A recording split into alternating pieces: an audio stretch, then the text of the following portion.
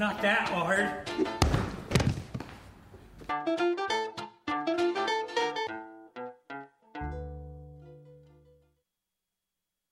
I feel like I need to pray again. Oh, Father in heaven, these words are my offering to you, Father, but they also are my offering to your church. And I would ask you that your Spirit guide me, not just with the words, not just with each word that's spoken, but that your Spirit would put power behind the words. And I pray, Father, for each person sitting in a chair, that their hearts would be open to you, that they would be malleable and moldable, and that each of us, myself included, would be prepared to hear from you and prepared to let you remake us and shape us and grow us in this time. I know that's why you brought us here, Father. So I pray with great expectations. In Jesus' name, amen. I have a question to ask you, and I don't want you to give me a show of hands, but I want you to think the answer in your head. How many of you have prayed this week? Again, no show of hands, but just, you weren't listening already, were you? So, I don't want to out anyone that didn't pray this week. So just in your mind, answer the question, how many of you prayed this week? And I bet most all of you have. But let me widen it some more time frame wise. How many of you have prayed in the last 2 months, which encompasses the Harvey hurricane? I bet everyone in this room has prayed in the last 2 months. It seems that this desire to lean into prayer is almost hardwired into the human spirit. Did you know that every culture of every era we've ever studied has had at least a thread of religion and prayer in it? Every single culture has had that. Again, it seems like God has just hardwired us. The Swiss theologian Karl Barth once said that this is our incurable God disease. By that, he was meaning that we know there's something amiss, there's something wrong, there's something ill about us until we deeply connect with the God of the universe. It's like it's hardwired into us. So I'm going to teach about prayer today, but before I do, I want to give you some context within this series. This is the Blueprint series. This is about the blueprint or the means in which God is building this church, but it also is a blueprint for how God would have every follower of Jesus build their life. And so we're walking through this, and I want to give you some context if this is your church home, because you probably hear us talk about our mission, about introducing people to Jesus, so on. You hear us, you see shirts around you that say, restore, refuel, return, and now you're going to hear about VIPs, and you wonder how it may fit. So let me help you put that together. It begins with the mission of the church. The mission of this church is to introduce people to Jesus Christ and help them become fully devoted followers of Him. To help everyone we encounter come to encounter Jesus, come to a point of faith, and make progress in becoming fully devoted followers. That's our mission. That's why we exist. But the method that we carry that out under, the method that we use to carry that out is represented by this acronym VIPS, VIPs. And I'll give you what those are in a moment. But the method is something that if this is your church home, by the time this series is done, you need to commit this method to memory. It's not just the method by which God's building the church, it's the method by which He wants to build your life. It's what you look at and compare your life to, and if you see something's amiss, you go back and you look at this, at the VIPS, you look at that and see what may be amiss, what may be missing there. So there's a mission, there's a method, and then the results is the restore, refuel, return. The results when we live out VIPS is that we and others, when we're broken and wounded, we're restored by God. When we are empty and depleted, when we live out this method, the VIPS, it's how we and others are refueled by God. And then finally, when we're restored and refueled, then God returns us when we live this out to live our life with Jesus at the very center of it. So that's the VIPS, mission, method, results. So the VIPs, again, these are the things you need to commit to memory if this is your church home. The V stands for vibrant community life. Vibrant community life. What we're doing right now is a key part of that. We talked about how when the local church gathers, that God said He will show Himself and reveal Himself in ways that He likely won't any other place or time. Like, this is the local church gathered. This is part of this vibrant community life. And in this time, we hear from him and we worship him. And then last week, Ron Acosta had this profound message about another part of community life. It's this small group. It's a smaller setting that's more intimate that God uses. If you missed last week, you must hear his message. Profoundly done. There's this vibrant community life. The I stands for intimate devotion life. Intimate devotion life. This is your life just between you and God. This is a part of your life where there's nobody else, usually, but it's just between you and God. And I'll be teaching about part of that today, about prayer and teaching on that. The P stands for passionate serving life. Passionate serving life. We're created by God to serve. We'll teach on that. And then the S stands for special events. It stands for those special times that God puts you in a place that takes you to a mountaintop. A place you would never get just the day in, day out, week in, week out, but a special place that would take you to a mountaintop. So that's the context, and I'll be teaching about this intimate devotion life and prayer. To give you a definition, if you're wondering what I mean by prayer, prayer is conversation with God. It's as simple as that. Prayer is conversation with God. As we're going through life, God invites us to talk it out with him, to talk out life with him. It's conversation with God. So I have two crucial questions to ask you about prayer. The first is this: do you know how much God longs for you to pray? Do you know how much God longs for you to pray? If you know who he is, and if you understand why he created you, then you'll understand why he longs for you to pray. Just a basic theology about God. Scripture says that there is just one God. There is one God, but in the mystery of God, there are three persons. There's God the Father, God the Son, and God the Holy Spirit. And so they've been in this relationship from eternity past, Father, Son, and Spirit. They've been in this relationship. I call it the fellowship of the Trinity. And Tim Keller, in his book titled Prayer, does a great job of talking about what that fellowship looks like. He says the Father, the Son, and the Holy Spirit are adoring one another, giving glorifying love to one another, and delighting in one another. We know of no joy higher than being loved and loving in return, but a triune God would know that love and joy in unimaginable, infinite dimensions. God is therefore infinitely, profoundly happy, filled with perfect joy. Not some abstract tranquility, but the fierce happiness of dynamic, loving relationships. Father, Son, and Spirit continually, without ceasing, pouring out perfect love on one another. And continually, without ceasing, receiving perfect love from the others. Ponder with me a time in your life where you were loved well and a time that you loved well in return. I'm sure there's been a time, I hope it's even now, but everyone here, I'm sure there's been a time you can think, I think I was loved well then. And I loved well in return. Wasn't that the sweetest time of life? When you think about that time, don't you have this sense of that's the way life is meant to be? And Keller is saying quite appropriately, Father, Son, and Spirit have known unbroken, perfect love, and they have poured out in an unbroken fashion perfect love from eternity past. And he's saying appropriately, he says that there's this unimaginable, infinite dimension of joy and happiness that the Father has, and the Son has, and the Spirit has.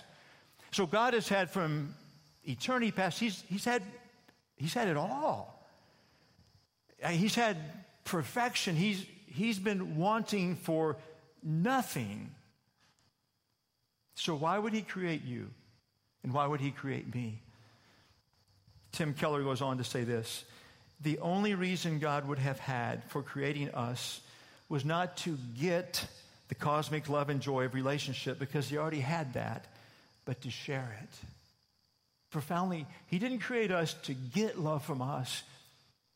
He already had infinitely love poured out in the fellowship of the Trinity.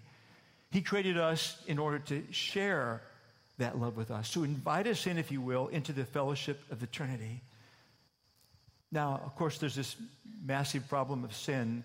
It's been perfect, Father, Son, and Spirit, and you and I are sinners, and if we're invited into the Trinity, then we would ruin what's been perfect all this time. And so there's this massive problem of our sin, which is why Jesus endured death on the cross to pay for my sin and your sin.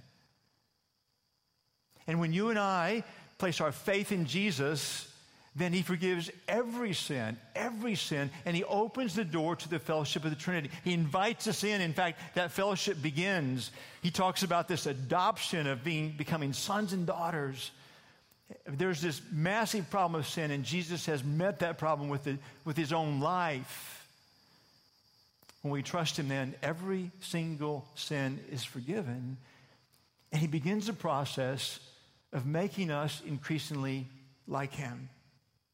And the moment we breathe our last and step into heaven, we will be just like him in character. The moment you begin to trust him, you've entered into the fellowship of the Trinity.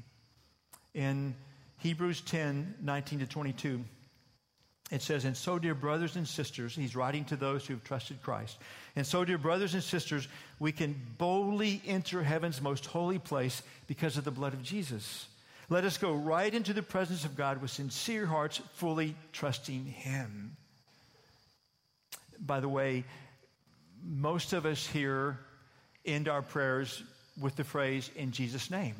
Is that true for you? That you will pray and you'll maybe end it by saying, "I pray in Jesus' name, amen." And it's important, this is kind of a side note, but it's important to understand where that tradition began.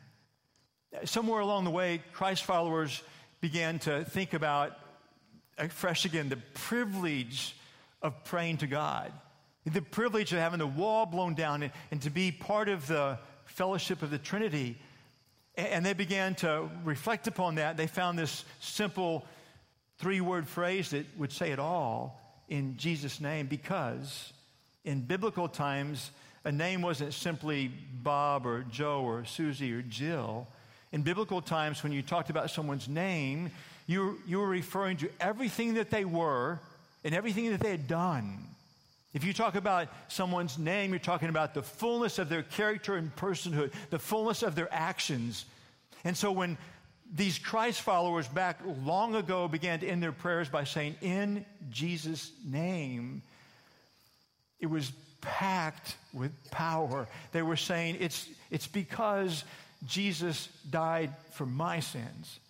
It's because when I trusted him, I've been forgiven of all sin. It's because of that he blew the doors wide open, that I'm part of this fellowship of Father, Son, and Spirit. Because of this, I can pray. All of that's wrapped up in them saying, "in Jesus' name." They were saying, this is the only way this happens, by the love and grace of Jesus, his death on the cross. And then it would often spin them back into more prayer again. Just the wonder and the gratitude of that. So why did God create you? It was to invite you into the fellowship of the Trinity. And when you trust Jesus to forgive your sins and lead your life, you've entered into that fellowship. And the fellowship it's all about relationships, isn't it? Father, Son, and Spirit, perfect love poured out on each other. It's all about relationships. And relationships grow through words and actions, don't they?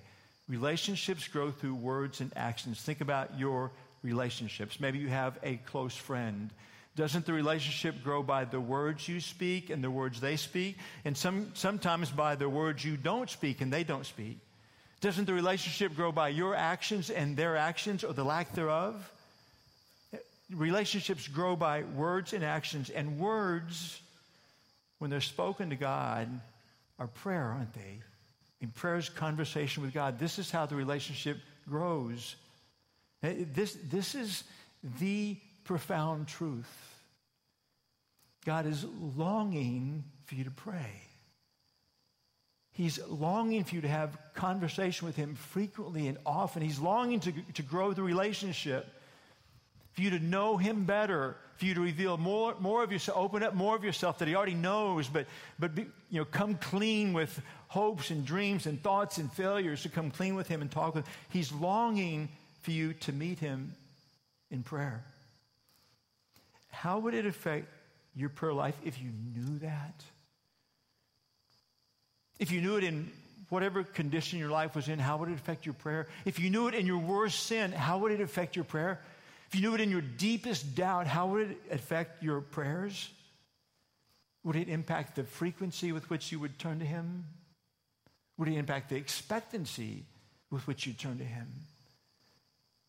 Whether you know it or not, the honest truth is the God of the universe is longing for you to pray. I have a second question to ask you about prayer. Do you know how important Scripture is to your prayer life? Do you know how important Scripture is to your prayer life? I'll give you two reasons. The first I'll briefly touch on because I've taught on it often. Scripture is how God most often speaks to us. Scripture is how God most often speaks to us. Ron Acosta talked about this last week. I've talked about it many times. I have told you in all honesty, God speaks to me almost every day. I hear it. I know it. How? Virtually every day I'm opening up Scripture and I'm reading and I'm listening, and virtually every day I understand there's something significant that he has spoken to me from those words.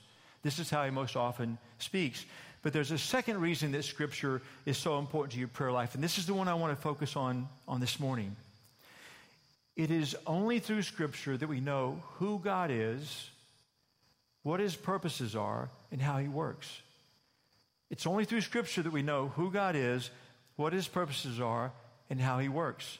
Apart from Scripture, we're left to our own imagination of who he is, what his purposes are, and how he works. And we would tend to create him in our image, apart from Scripture informing us of it. We would tend to create him in our image and think he would be like us. And so it may be that if there's a critical illness that I'm suffering, or someone that I love is suffering, and I pray to God uninformed by Scripture, I pray to God and say, please heal this person, or please heal me. And I'm thinking, if I were God, I had power to heal, I love someone, of course I'm going to heal them. But that's not what God says in Scripture. But what happens if you pray just knowing that, of course, God will, and he doesn't? Or suppose that life has been hard and you've been working hard and there's some material possession that you want to get, and it's not a big deal. Most everyone else already has it anyway. And you're praying, asking God to allow you to get this material possession, and you're thinking, well, you know, I'm broken, I'm sinful, but if I were God, of course I would give it to this person. God in my own image. And if God doesn't, what does that do to your prayer life? What does that do to your perspective of God? I'll give you an illustration. When Marie and I had our first date, it was a blind date. It was to a concert and an Aggie football game. When the date was done, I knew three things about her. I knew she was beautiful. I knew that she loved her family. I knew she was easy to talk with. So sometime after the date, I wrote her a letter, and I invited her back to another Aggie football game. And I waited with bated breath for her to respond. By the way, young folks, this was back in the day. There were only two ways to communicate unless you were face-to-face. One was by phone call. If they were at a distance, it was called a long-distance phone call, and it was very, very expensive, especially if you were a poor college student. The only other way was actually to write a letter with a pen and paper, put it in an envelope, and mail it. In 2 or 3 or 4 days, it would get there, and that was the only way. Okay, so I had written this letter, and I'm asking her on a second date, and I'm hoping, because I really, really liked her. All of this I've said so far actually happened. But now imagine with me if this unfolded. Imagine that a few days later I get this letter in the mail. It's from Marie. And the opening line is, "I can't wait to see you again." Imagine how ecstatic I would be. She's accepted the date. Man, she's going to your second date with me. And I was about to go to class, and I didn't have time to read the rest of the letter. It was like 4 pages. And so I didn't have time to read, but I would get back and read it. But then I was getting busy, and it was 4 pages, and I'm not much of a reader anyway, and I was really busy, and I'm going to see her anyway. Why read the letter? I'm going to see her anyway. So the day finally arrives, the date time, the arrangement place is set, and I'm waiting for her. I'm early. The time arrives, and she's not there. But that's okay. 15 minutes passes, she's not there. 30 minutes passes, she's not there. By an hour, I'm worried. She was driving from Houston to College Station. I'm worried about her, so I'm going to spend the big bucks to call her house. So I call her house, I get her mom, and I say, is Marie okay? She says, sure, she's fine. Why do you ask? I said, just wondering, and I hang up. And how thoughtless of her. I mean, how inconsiderate. She got my hopes up, and I made all these plans, and then she doesn't show up, and maybe I'm beginning to think maybe she didn't have such a good time on the first date after all, and I'm beginning to be disappointed in her character. I'm disillusioned by her. But if I had taken the time to read the rest of the letter, began by saying, I can't wait to see you again. But then it went on to say, but I'm working all weekend, I can't come then. But when can we meet? I'm anxious to see you. And as she would do 4 pages of that, but I didn't know because I hadn't taken the time to read the letter that she wrote to me. You can't miss the analogy, can you? These scriptures, the letter God has written to you and to me.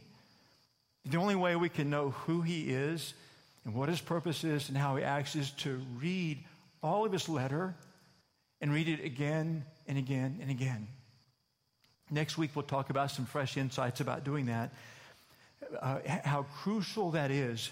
But this is important to grasp this. The lack of scriptural knowledge is the primary source of disappointment and disillusion with God, as well as the erosion of faith. Let me say it again because this is very important to grasp. Lack of scriptural knowledge is the primary source of disappointment and disillusion with God, as well as the erosion of one's faith. So it's crucial to have scripture and conversation interlinked.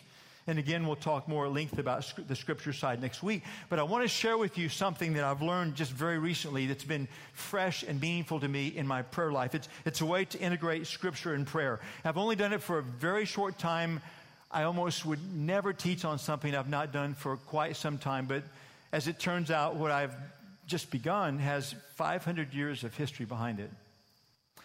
Many of you would recognize the name Martin Luther, who lived in Germany 500 years ago. He's known as the father of the Protestant Reformation. In his time, the church had begun to go astray, and he's the one that God used to wake it up and to turn it back on course again.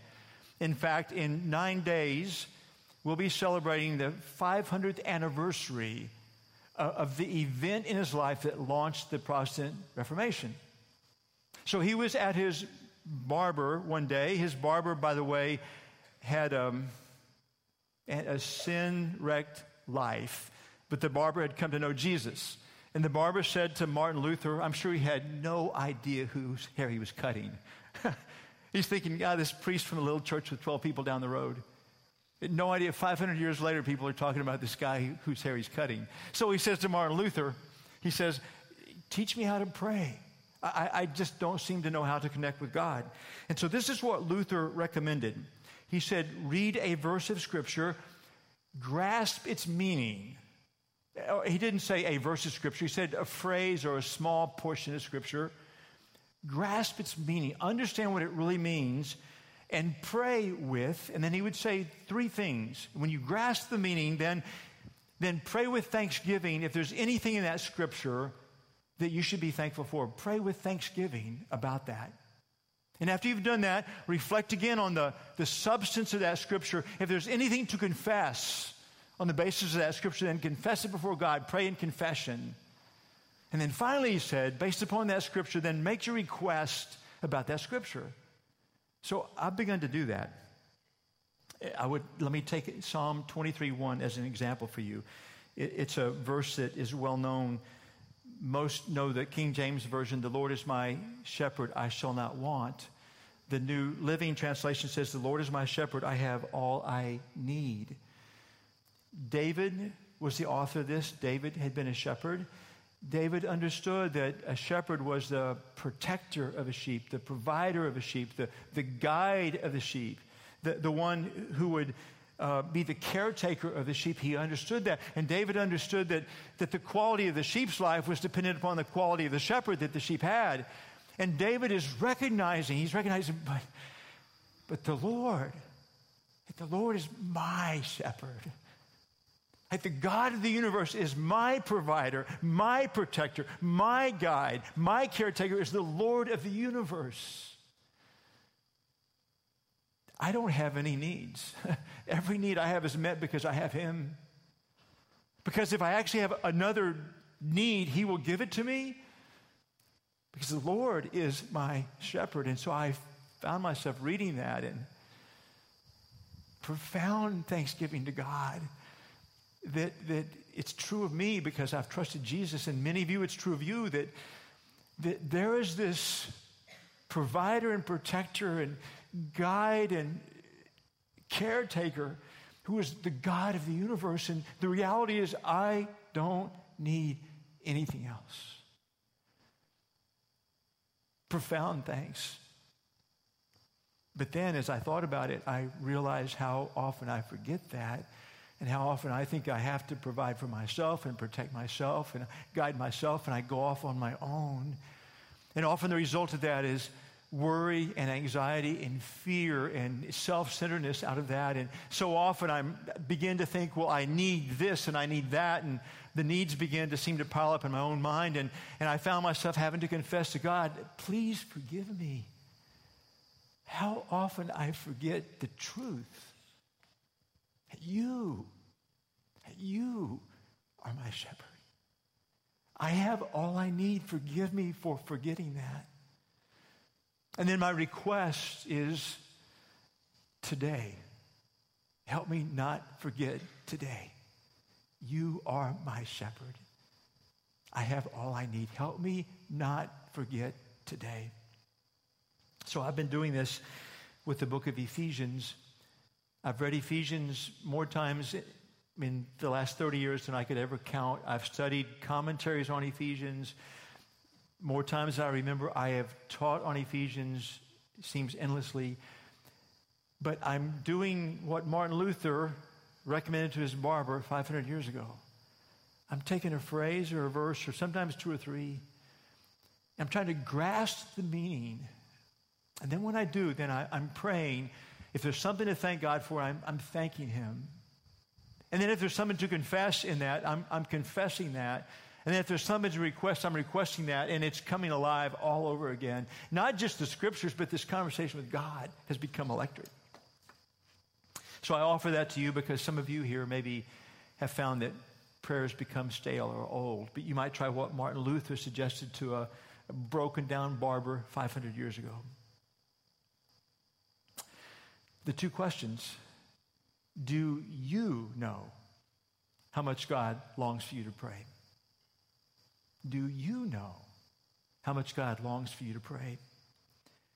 And do you know how important Scripture is to your prayer life? Do you know how important Scripture is to your prayer life? I want to give you a chance to pray these next 2, 3, 4 minutes or so.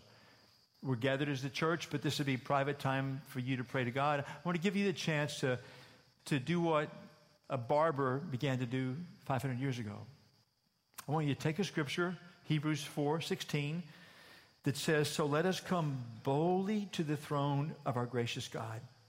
There we will receive his mercy and we'll find grace to help us when we need it most." I want you to grasp what that means and then begin speaking to God, praying, having a conversation with God. And first, if there's anything in that to be thankful about, thank him. If there's anything to confess about that, confess it. And finally, if there's anything from that you want to ask of him, ask it. So let me begin to pray, and I'll leave it open-ended. We'll leave this on the screen, and I invite you to meet with the God who's longing for you to pray. Father, may we know now, in this moment, you're delighted because we, your church, are praying right now. Collectively, we're praying right now. You're delighted. This is what you long for. But may we know, too, Father, that you long for us individually to have conversation with you, and we're about to do that now, Father. The joy that you will have, you'll meet us in that. So, Father, here we are coming to you in prayer. In Jesus' name.